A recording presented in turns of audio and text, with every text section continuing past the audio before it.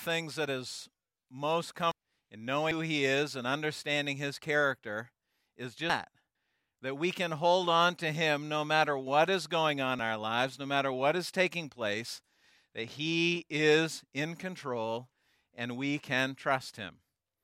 And I want to take a couple of minutes this morning to pray before we look into God's Word together. As we do that, I'm going to ask you to remember a couple of folks. We've been praying for Brendan Zubricki, our brother and his family from Massachusetts, come up and spend the summers up here at their cottage and are part of our church family. They're here this morning. We're glad to see you, Zubrickis. And we're just asking that you would continue to pray for him. He is undergoing treatments for his cancer right now, and ask that the Lord would continue to work in his body and in his life and in their family as well. So I want to pray for Brendan and the family. And also want to be asking you to continue to pray for Jason and Nancy Meserve, Don and Jennifer's son and their daughter-in-law. Their daughter-in-law, Nancy, has been battling cancer for several years now, and they've just let her know, the doctors have just given her 2 to 4 weeks to live. So we want to pray for Nancy and Jason and their family as well. So can we do that? Can we just take a minute and pray together? And then we're going to open God's Word. Father, thank you so much that you are the I am, that you are the one who never changes, that you are the one that we can trust. We are so grateful to have this privilege to cling to you in the storms of life. We are so thankful to see Brendan and Joe and the rest of the family here today. Continue to watch over him. Lord, place your hands on him, upon his body. We thank you for the doctors and the nurses and the treatments. We ask that you would just give him the strength to continue to fight this cancer in his body, and we ask that you would heal him as only you can do. We trust that you will do what is best in Brendan's life and in his body and family. We also ask your blessing on Jason and Nancy this morning. Lord, we thank you for the courage and the strength you've given Nancy for so long to battle. We thank you for the treatments that she has received. Thank you for Jason being right there by her side and for strengthening Don and Jennifer as well. And in these what appear to be final days, Lord, we place them in your hands and we ask that you will work. But we also know, Lord, that every day of Nancy's life is written in your book, and you are the one who is in control. So please undertake there, Lord, in those situations and circumstances. Once again, we thank you for bringing us together. And now as we open your word, we just ask that you will speak to us as only you can, Father. Help us to hear your voice this morning. And we pray that the truth will sink deeply into our hearts. In Christ's name, amen. Well, if you were here last Sunday, or if you listened online, we had a little I forgot to say hi to all the live stream folks out there. Hi, live stream people. We hope everything's coming through. Our team worked really hard this week to make some upgrades. Over last week, we had a lot of trouble, so hopefully that's working well for you, and glad that you can join us there. But if you were here last week, you know that Tim got us started on a new series that we're calling The Whole Story. It's our desire that you would know the whole story of the Bible, that you would know what God is saying to us from Genesis to Revelation. This story is God's story. It's his book. All 66 books, 1,200 chapters, 31,000 verses come to us from God. The Scripture tells us that the Holy Spirit was the one who gave the words of Scripture to the authors who wrote it. Some 40 people over 1,500 years wrote what we have now in our Bible as they were guided by the Holy Spirit.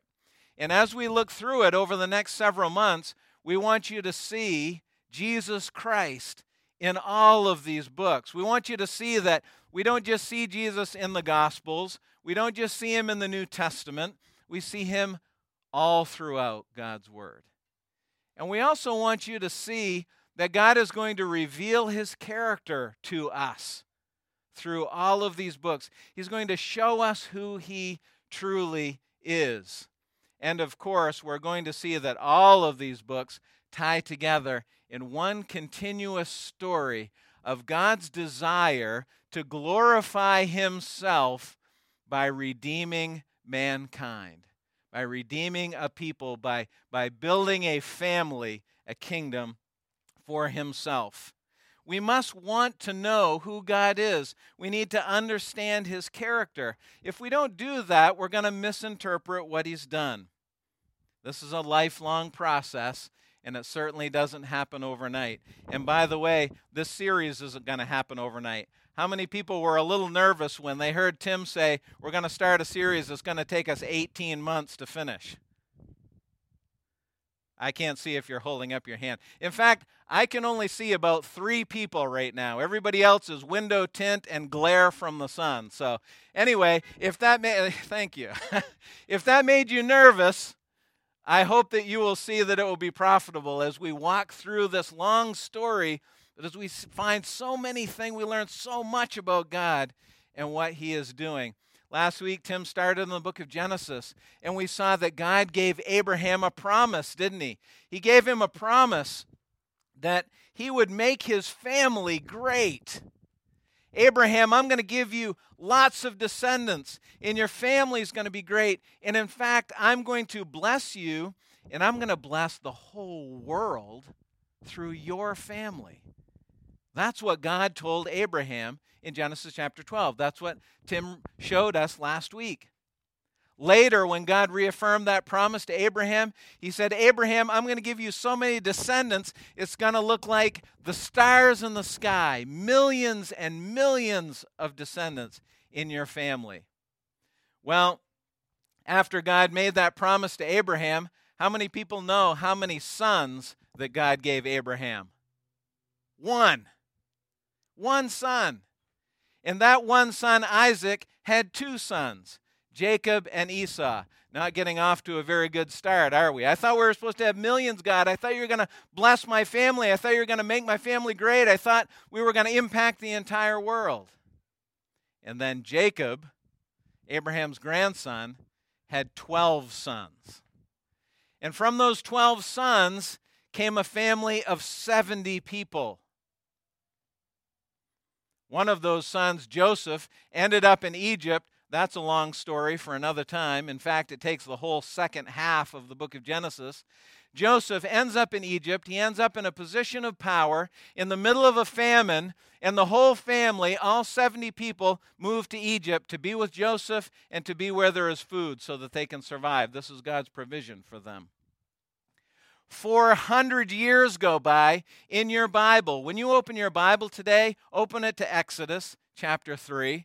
And while you're getting to Exodus chapter 3, the last page of Genesis and the first page of Exodus, there's 400 years in there.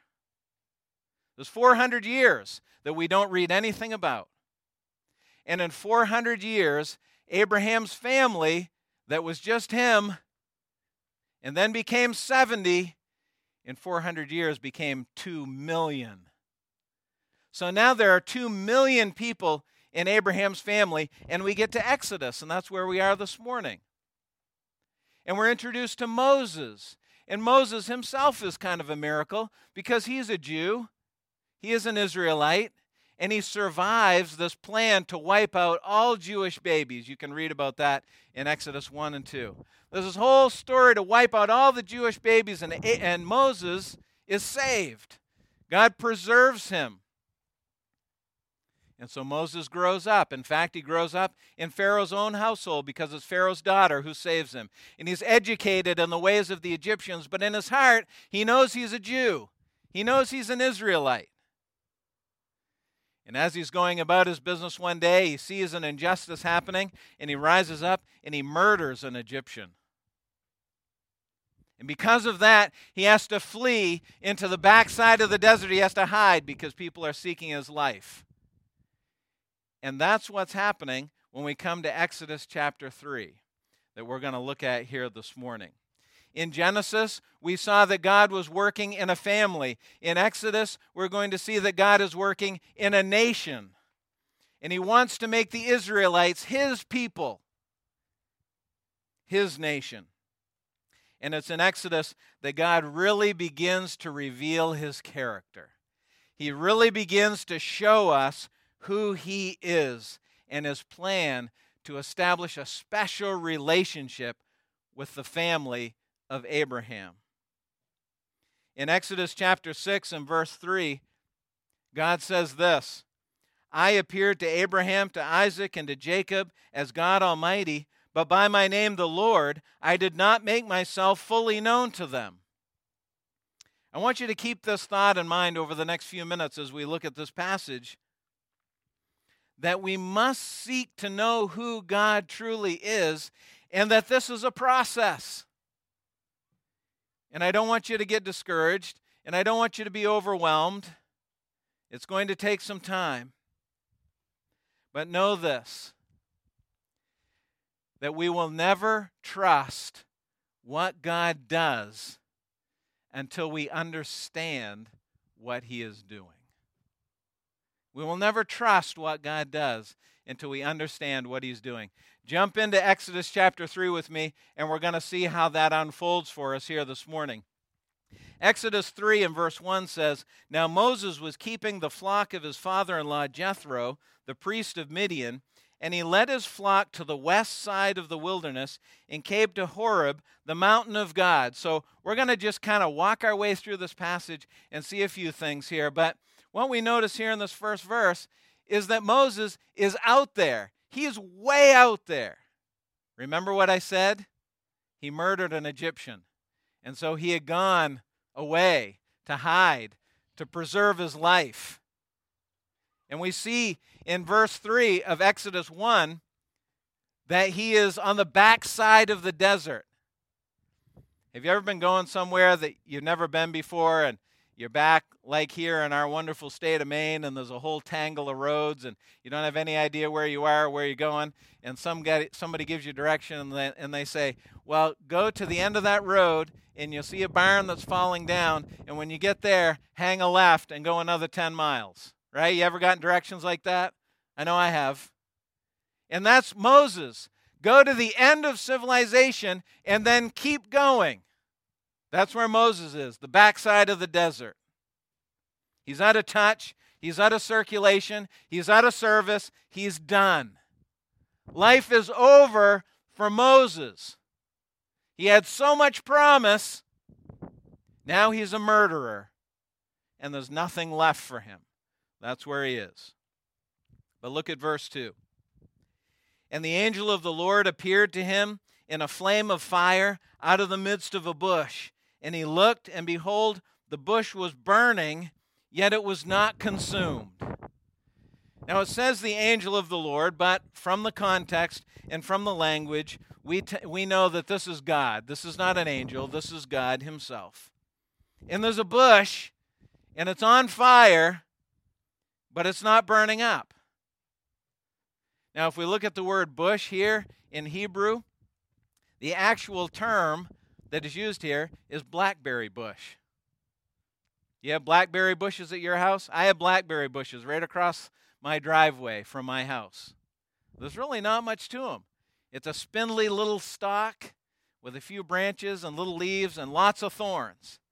And I have to imagine that if it was on fire, it would be gone like that. But this blackberry bush is on fire, but it's not being consumed. It's not burning up. And Moses has been on the backside of the desert. We find out later he's been there for 40 years. He doesn't even see people. And he's walking along, he's leading the sheep, and this bush is on fire. But he can tell it's not burning up. And it says here, he looked, and behold, the bush was not burning. Now, the word behold is very interesting here. The word behold is an interjection. If you remember your grammar class from middle school and the parts of speech, an interjection is a little word at the beginning of a sentence like whoa, or wow, or hey. And that's the word here. Behold. And we read our English Bible, we read behold, and we go, behold, the bush was not burning. But that's not what was happening here. That's not how Moses said it. He was walking along, he saw the bush, he said, whoa, what is this? What's happening? Verse 3, Moses said, I will turn aside and see this great sight, why the bush is not burned. And when the Lord, verse 4, saw that Moses turned aside to see, God called to him out of the bush, Moses, Moses. And he said, Here I am. This is some really important stuff for us to see here in these two verses. If you can grab anything this morning, grab these two verses and see what's happening here in this whole interaction between God and Moses. First of all, look what Moses says. He says, I will turn aside. What's he saying? Moses is saying, I'm going to stop what I'm doing. What was Moses doing? Shepherding, walking, moping. I don't know what he was doing. Whatever he'd been doing for the last 40 years out on the backside of nowhere. But Moses said, I'm going to turn aside. I'm going to stop what I'm doing and see what's going on here. Friends, I want you to hear this, okay? Sometimes God needs to get our attention. Have you ever been at this kind of point in your life where you're just doing it? Whatever it is in your life, every day, you're getting up, you're getting dressed, you're doing what you got to do, you're coming home, you're doing whatever you do at home, you go to bed, you get up the next morning, you just keep doing it without thought, over and over. This is my life. This is what's happening. This is what I'm doing. And sometimes God needs to get our attention. And that's what he's doing here with Moses. It's been 40 years of him wandering around with sheep. And God says, Moses! I want you to notice as well that when the Lord saw that he turned aside to see, God called to him. I want you to notice that when God saw he had Moses' attention, then he spoke. That's when he spoke to him. Is God trying to get your attention? That's what you need to ask yourself this morning. That's what I want you to be thinking about. Is God trying to get your attention? Is he been trying to stop what you are doing and get you to focus on him? That's what's happening here with Moses. God wants to speak to you. He wants to direct you. He wants to guide you. And the question is, are you paying attention? Have you ever been, for those of you that are parents, have you ever been in the middle of a situation where you're asking your child to do something and you said it maybe once, twice, 25, 40 times, and they're still not doing it? You need to pick up your room. You need to pick up your toys. You need to clean your room. You need to do this. And you know the penny's not dropping. You know they're not hearing. Then what do? You walk over and you go like this, right? Look at me. Look me in the eyes. You need to do this. And it still doesn't work because kids have this amazing ability to look at you and not even see you. And you put your hands on either side of their face and you guide their eyes right into yours. You're desperately trying to get their attention. And that's what God is doing to Moses here. He's desperately trying to get his attention. Moses turns aside. He's watching for a bit. He sees the bush. It's burning. It's not being consumed. Moses is like this. Imagine yourself watching the bush. You're watching. This is weird. I'm on the backside of the desert. And then what happens? What does the verse say? What happens? Moses! Moses is already thinking this is the weirdest thing I've ever seen. And then all of a sudden, the bush talks to him. Well, actually, God is talking to him, but he talks to him out of the bush. Moses! And what does Moses say? He says, Here I am. Now again, this seems very formal to us. Behold, this bush is not burning. That's not what he said. He said, Whoa! This bush is burning. And then God speaks to him out of the bush, and Moses in our English Bible says, Here I am. Do you know what word is there in the Hebrew Bible? Do you know what the word is? It's the same word. It's the same word as behold from verse 2. When God speaks to him out of the bush, Moses, what does Moses say? He says, whoa, what's happening? The bush is burning, now it's talking to me. God speaks to him. Verse 5. Then he said, do not come near. Take your sandals off your feet, for the place on which you are standing is holy ground. The word holy means sacred. It means set apart. It means for special use only. By the way, this is the first time that the word holy is used in the Bible. It's the first time in Exodus chapter 3. And next week we're going to see a lot more about it when we get into Leviticus. But it's holy ground, Moses. Moses is starting to learn who God is. Why is this ground holy? This ground is holy because God is here. So now we know a little bit more about God than we did a little bit ago. Moses is learning. We are learning. Verse 6, and God said, I am the God of your father, the God of Abraham, the God of Isaac, the God of Jacob. And Moses hid his face, for he was afraid to look at God. So God identifies himself, and Moses can't bear to look at God's glory. Look at verse 7. Then the Lord said, I have surely seen the affliction of my people who are in Egypt, and have heard their cry because of their taskmasters. I know their sufferings, and I have come down to deliver them out of the hand of the Egyptians, to bring them up out of that land to a land that is good and broad, a land flowing with milk and honey, to the place of the Canaanites, the Hittites, the Amorites, the Perizzites, the Hivites, and the Jebusites.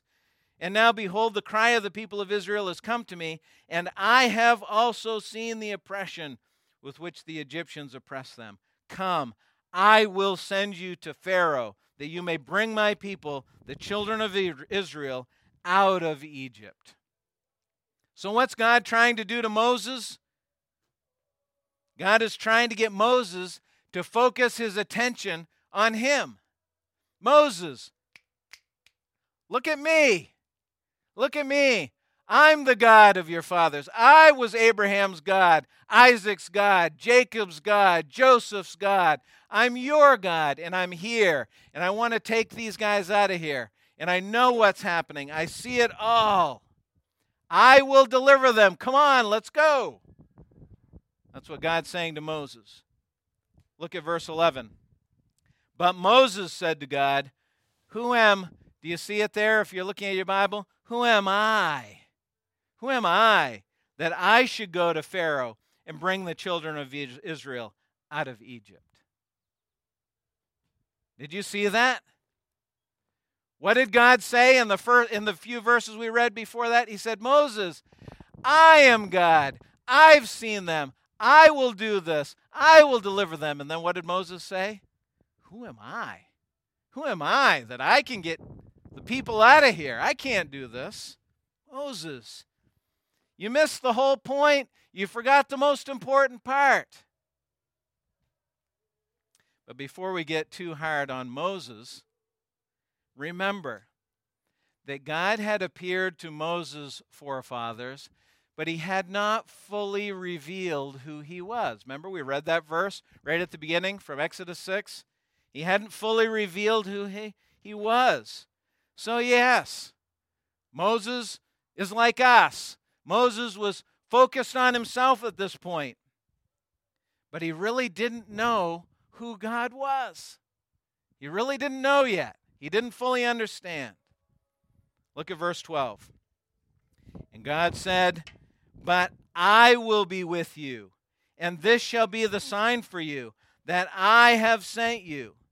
When you have brought the people out of Egypt, you shall serve God on this mountain. Moses, I'll do it. You can trust me. I'll be with you. This is what God says to him. This is a back and forth conversation, though. Now look what Moses says. Then Moses said to God, apparently having gotten over the fact that he was talking to a disembodied voice that was coming out of a burning bush, Then Moses said to God, if I come to the people of Israel and say to them, the God of your fathers has sent me to you, and they ask me, what is his name? What shall I say to them? So what is Moses saying? He's saying, okay, I hear you, God. The God of my fathers, I hear you. But I have to tell you, that's not going to mean much to them. It's not going to mean much to them because they don't really know who you are either. The people of Israel don't really know who you are, God. Verse 14. And God said to Moses, I am who I am. And he said, say this to the people of Israel, I am has sent me to you.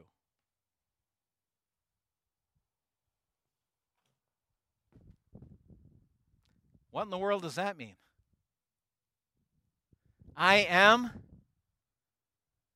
Tell me your name, God. I am. What does that mean? God says, this is my name. The Hebrew word that is used here in this passage is Hayah. And it literally means to be or to exist. I am. What does that mean? What does that matter? I am. I exist. That's what God is saying. I have always existed. I always will exist. I have no past, and I have no future. I am. Have you ever opened your Bible to the very first page? Genesis chapter 1 and verse 1. Do you know what it says there? Does it say, and God began to be? Does it say, and God came into existence? Does it say, and God was created? No, what does it say? In the beginning, God created the heavens and the earth. God was already in existence because he has always existed. I am, he says. I exist. I have no beginning. I will have no end. I am the same God several hundred years ago that covenanted, that promised your forefather Abraham that I would make his family great. I'm the same God. I am self-existent, we say of God, as we learn from his word. Why is this important? Friends, God, in his self-existence, is everything that we are not. He is everything that we are not. I have to tell you that this week, and a couple of these beautiful days, Tim and I were up on a roof. 2 stories, big long ladder, staging, ripping roofing off, fixing leaks, doing all kinds of stuff, putting the roof back, and we went up and down the ladder. Up and down, up and down. Must have gone up and down 20, 25 times each day. Carrying stuff, working, 85 degrees on Thursday. And you know what? You know what I learned? I'm not the same as I was 10 years ago. I'm not the same. I mean, I'm still here, but I'm not the same. I was stronger 10 years ago. I was in better shape 10 years ago. My knees didn't hurt as much 10 years ago because I was younger. I change. I'm getting old. God is everything that we are not. He never diminishes. He never needs to get better because he is. He is perfect. He is holy. He doesn't require contributions from other people to his existence. He is never any less. He is. He's unchanging. He's unfailing. He's undiminished. Moses is learning about who God is in this passage. Verse 15, last verse. And God also said to Moses, say this to the people of Israel, the Lord, the God of your fathers, the God of Abraham, the God of Isaac, the God of Jacob, has sent me to you. This is my name forever, and thus I am to be remembered throughout all generations. Moses, I'm the same God, and I always will be. Moses, you tell them, mark this moment. From this moment on, you know who I am. You know my name. And you know that I never change. This was huge for Israel. They were coming to know who God really was. And they were coming to the place where they were going to learn what it means to really trust Him. Because if you know anything about the book of Exodus, you know that in just a few chapters, what's going to happen? Moses is going to lead them out.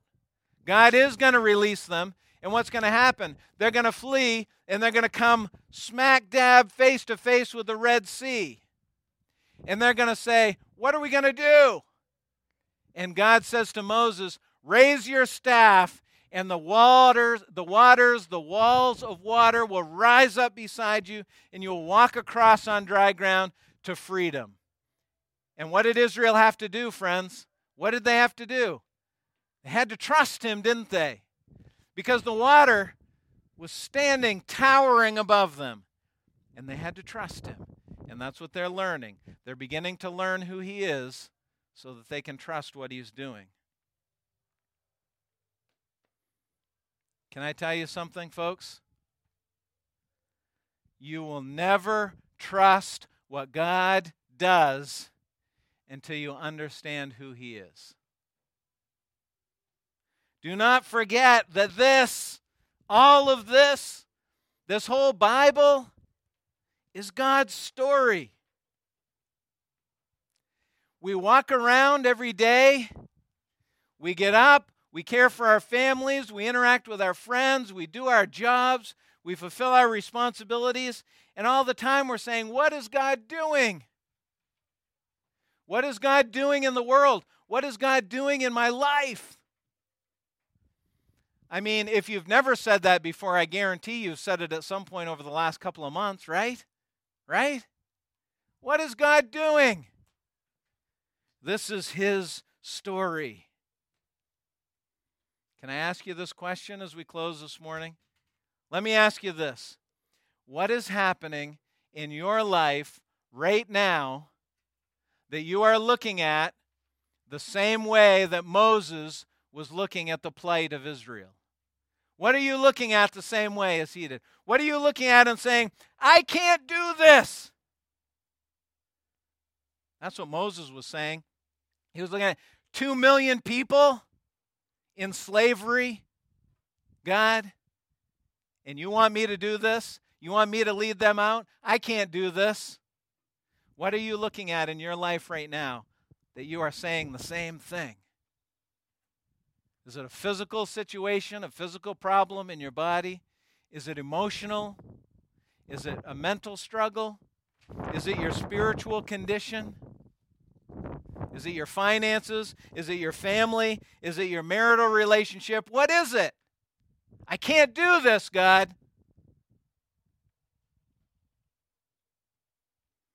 And what is God saying to you, folks? He's trying to get your attention. He's using everything that's happening in your life right now to get your attention. And He's trying to tell you this. Look, it's not who you are. It's who I am. I know you don't have the resources to fix this. I know you can't change this by yourself. I understand. But it's who I am. God is revealing Himself to you through all that's happening in your life. You may look around and you may say, oh, this is random. This is ridiculous. I don't even know why this stuff happens. It just happens. It has no rhyme or reason to it. That's not true. That's not true. God is trying to get your attention to reveal himself to you because he wants a covenant relationship with you just like he wanted with the nation of Israel. And you may be sitting there this morning and you say, I can't trust God. I don't know him. That's okay. That's why we're here. That's why we've been challenging you to read your Bible for yourself, to hear it being taught, to be a part of a small group, to come to an equip class, to learn who God is. I understand you will never trust him until you understand who he is. So please, I'm begging you, allow God to reveal himself to you. Learn who he is. Understand what he is trying to say to you. And realize that every single moment of every day, you need him. You need him. That's the point that I'm at in my life. Not perfectly, because I'm not perfect, that's for sure. I'm at the point in my life where I realize, Lord, I need you. Every hour of this day, I need you. You're all I have. The I am. The one who knows. The one who is not surprised by anything. Will you sing this song with us? Joe and Tyra are going to lead us in this song. Lord, I need you. I pray that that will be the thought of your heart this morning and as we leave here. And then after they sing, I'll come back and we'll close our service. Folks, by the way, he's still the I am. Thousands of years later, God is the same. He's still gracious. He's still loving. He's still holy and kind and just. He is all those things. He is unchanging. He is undiminished. The question I want you to leave with this morning is this. Will you turn aside from what you're doing and listen as he reveals himself to you? That's his desire, that you would know him. You'll never trust what he is doing until you understand who he is. Father, we are so grateful for your loving care. Thank you for revealing yourself to us in your word. May we learn it. May we learn to trust you. May we grow in our strength and understanding of who you are and our need for you. Thank you, Father, for speaking to us today. Thank you for allowing us to be here. Thank you for this beautiful day and this place that we can gather and worship.